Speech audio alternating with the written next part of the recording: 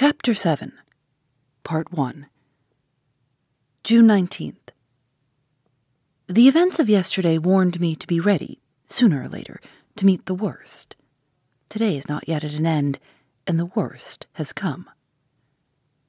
Judging by the closest calculation of time that Laura and I could make, we arrived at the conclusion that Anne Catherick must have appeared at the boathouse at 2:30 on the afternoon of yesterday.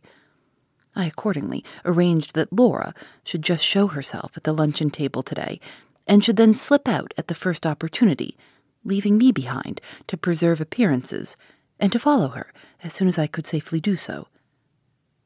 This mode of proceeding, if no obstacles occurred to thwart us, would enable her to be at the boathouse before 2:30, and, when I left the table in my turn, would take me to a safe position in the plantation before 3. The change in the weather, which last night's wind warned us to expect, came with the morning. It was raining heavily when I got up, and continued to rain until 12:00, when the clouds dispersed, the blue sky appeared, and the sun shone again with the bright promise of a fine afternoon. My anxiety to know how Sir Percival and the Count would occupy the early part of the day was by no means set at rest, so far as Sir Percival was concerned, by his leaving us immediately after breakfast and going out by himself, in spite of the rain. He neither told us where he was going, nor when we might expect him back. We saw him pass the breakfast-room window hastily, with his high boots and his waterproof coat on, and that was all. The Count passed the morning quietly indoors, some part of it in the library, some part of it in the drawing-room, playing odds and ends of music on the piano and humming to himself. Judging by appearances, the sentimental side of his character was persistently inclined to betray itself still. He was silent and sensitive, and ready to sigh and languish ponderously, as only fat men can sigh and languish, on the smallest provocation. Luncheon time came, and Sir Percival did not return.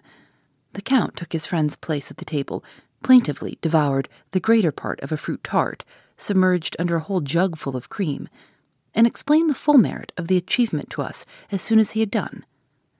"A taste for sweets," he said in his softest tones and his tenderest manner, "is the innocent taste of women and children. I love to share it with them. It is another bond, dear ladies, between you and me." Laura left the table in 10 minutes' time. I was sorely tempted to accompany her, but if we had both gone out together, we must have excited suspicion, and worse still, if we allowed Anne Catherick to see Laura, accompanied by a second person who was a stranger to her, we should in all probability forfeit her confidence from that moment, never to regain it again. I waited, therefore, as patiently as I could, until the servant came in to clear the table. When I quitted the room, there were no signs, in the house or out of it, of Sir Percival's return. I left the Count with a piece of sugar between his lips, and the vicious cockatoo scrambling up his waistcoat to get at it, while Madame Fosco, sitting opposite to her husband, watched the proceedings of his bird and himself as attentively as if she had never seen anything of the sort before in her life. On my way to the plantation, I kept carefully beyond the range of view from the luncheon-room window. Nobody saw me, and nobody followed me. It was then 2:45 by my watch. Once among the trees, I walked rapidly until I advanced more than halfway through the plantation. At that point, I slackened my pace and proceeded cautiously, but I saw no one and heard no voices. By little and little, I came within view of the back of the boathouse, stopped and listened, then went on, till I was close behind it, and must have heard any persons who were talking inside. Still, the silence was unbroken. Still far and near, no sign of a living creature appeared anywhere. After skirting round by the back of the building, first on one side and then on the other, and making no discoveries, I ventured in front of it and fairly looked in. The place was empty. I called Laura, at first softly, then louder and louder. No one answered, and no one appeared. For all that I could see and hear, the only human creature in the neighborhood of the lake and the plantation was myself. My heart began to beat violently, but I kept my resolution and searched, first the boathouse and then the ground in front of it, for any signs which might show me whether Laura had really reached the place or not. No mark of her presence appeared inside the building, but I found traces of her outside it in footsteps on the sand. I detected the footsteps of two persons, large footsteps like a man's, and small footsteps, which, by putting my own feet into them and testing their size in that manner, I felt certain were Laura's. The ground was confusedly marked in this way just before the boathouse. Close against one side of it, under shelter of the projecting roof, I discovered a little hole in the sand, a hole artificially made beyond a doubt. I just noticed it and then turned away immediately to trace the footsteps as far as I could and to follow the direction in which they might lead me. They led me, starting from the left-hand side of the boathouse, along the edge of the trees a distance, I should think, of between 200 and 300 yards, and then the sandy ground showed no further trace of them. Feeling that the persons whose course I was tracking must necessarily have entered the plantation at this point, I entered it too. At first I could find no path, but I discovered one afterwards, just faintly traced among the trees, and followed it. It took me for some distance in the direction of the village, until I stopped at a point where another foot track crossed it. The brambles grew thickly on either side of this second path. I stood looking down it, uncertain which way to take next, and while I looked, I saw on one thorny branch some fragments of fringe from a woman's shawl. A closer examination of the fringe satisfied me that it had been torn from a shawl of Laura's, and I instantly followed the second path. It brought me out at last, to my great relief, at the back of the house. I say to my great relief, because I inferred that Laura must, for some unknown reason, have returned before me by this roundabout way. I went in by the courtyard and the offices. The first person whom I met in crossing the servants' hall was Mrs. Michelson, the housekeeper. "Do you know," I asked, "whether Lady Glyde has come in from her walk or not?" "My lady came in a little while ago with Sir Percival," answered the housekeeper. "I am afraid, Miss Halcombe, something very distressing has happened." My heart sank within me. "You don't mean an accident?" I said faintly. No, thank God, no accident. But my lady ran upstairs to her own room in tears, and Sir Percival has ordered me to give Fanny warning to leave in an hour's time." Fanny was Laura's maid, a good affectionate girl who had been with her for years, the only person in the house whose fidelity and devotion we could both depend upon. "Where is Fanny?" I inquired. "In my room, Miss Halcombe.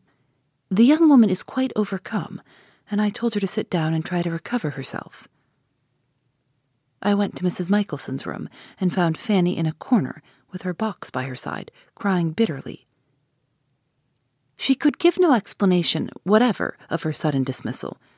Sir Percival had ordered that she should have a month's wages in place of a month's warning, and go. No reason had been assigned, no objection had been made up to her conduct. She had been forbidden to appeal to her mistress, forbidden even to see her for a moment, to say goodbye. She was to go without explanations or farewells, and to go at once. After soothing the poor girl by a few friendly words, I asked where she proposed to sleep that night. She replied that she thought of going to the little inn in the village, the landlady of which was a respectable woman, known to the servants at Blackwater Park. The next morning, by leaving early, she might get back to her friends in Cumberland without stopping in London, where she was a total stranger. I felt directly that Fanny's departure offered us a safe means of communication with London and with Limmeridge House, of which it might be very important to avail ourselves. Accordingly, I told her that she might expect to hear from her mistress or from me in the course of the evening, and that she might depend on our both doing all that lay in our power to help her under the trial of leaving us for the present. Those words said, I shook hands with her and went upstairs. The door which led to Laura's room was the door of an antechamber opening onto the passage. When I tried it, it was bolted on the inside. I knocked, and the door was opened by the same heavy, overgrown housemaid whose lumpish insensibility had tried my patience so severely on the day when I found the wounded dog. I had, since that time, discovered that her name was Margaret Porcher, and that she was the most awkward, slatternly, and obstinate servant in the house. On opening the door, she instantly stepped up to the threshold and stood grinning at me in stolid silence. "Why do you stand there?" I said. "Don't you see that I want to come in?" "Ah, but you mustn't come in," was the answer, with another and a broader grin still. "How dare you talk to me in that way? Stand back instantly." She stretched out a great red hand and arm on each side of her so as to bar the doorway, and slowly nodded her addled head at me. "Master's orders," she said, and nodded again. I had need of all my self-control to warn me against contesting the matter with her, and to remind me that the next words I had to say must be addressed to her master. I turned my back on her and instantly went downstairs to find him. My resolution to keep my temper under all the irritations that Sir Percival could offer was, by this time, as completely forgotten, I say so to my shame, as if I had never made it. It did me good, after all I had suffered and suppressed in that house. It actually did me good to feel how angry I was. The drawing-room and the breakfast-room were both empty. I went on to the library, and there I found Sir Percival, the Count, and Madame Fosco. They were all three standing up, close together, and Sir Percival had a little slip of paper in his hand. As I opened the door, I heard the Count say to him, "No, 1,000 times over, no." I walked straight up to him and looked him full in the face. "Am I to understand, Sir Percival, that your wife's room is a prison, and that your housemaid is the jailer who keeps it?" I asked. "Yes, that is what you are to understand," he answered. "Take care my jailer hasn't got double duty to do. Take care your room is not a prison too." "Take you care how you treat your wife, and how you threaten me," I broke out in the heat of my anger. "There are laws in England to protect women from cruelty and outrage. If you hurt a hair of Laura's head, if you dare to interfere with my freedom, come what may, to those laws I will appeal." Instead of answering me, he turned round to the Count. "What did I tell you?" he asked. "What do you say now?" "What I said before," replied the Count. "No." Even in the vehemence of my anger, I felt his calm, cold, grey eyes on my face. They turned away from me as soon as he had spoken, and looked significantly at his wife. Madame Fosco immediately moved close to my side, and in that position addressed Sir Percival before either of us could speak again.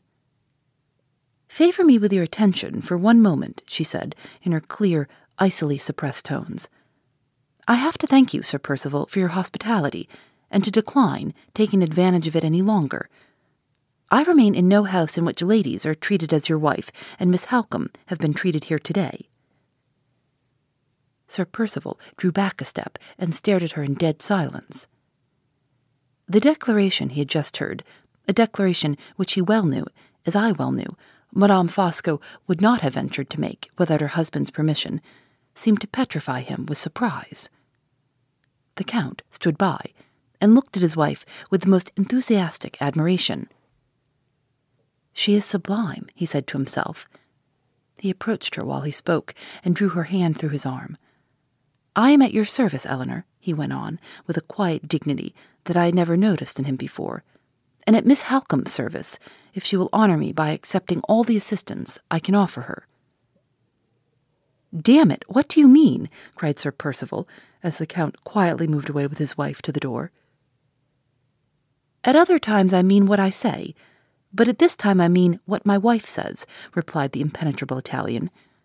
"We have changed places, Percival, for once, and Madame Fosco's opinion is mine." Sir Percival crumpled up the paper in his hand, and pushing past the Count with another oath, stood between him and the door. "Have your own way," he said, with baffled rage in his low, half-whispering tones. "Have your own way, and see what comes of it." With those words, he left the room. Madame Fosco glanced inquiringly at her husband. "He has gone away very suddenly," she said. "What does it mean?" "It means that you and I together have brought the worst-tempered man in all England to his senses," answered the Count. "It means, Miss Halcombe, that Lady Glyde is relieved from a gross indignity, and you from the repetition of an unpardonable insult.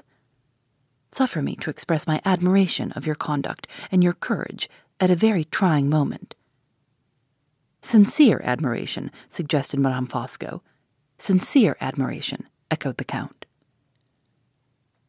I had no longer the strength of my first angry resistance to outrage and injury to support me. My heartsick anxiety to see Laura, my sense of my own helpless ignorance of what had happened at the boathouse, pressed on me with an intolerable weight. I tried to keep up appearances by speaking to the Count and his wife in the tone which they had chosen to adopt in speaking to me, but the words failed on my lips. My breath came short and thick. My eyes looked longingly in silence at the door.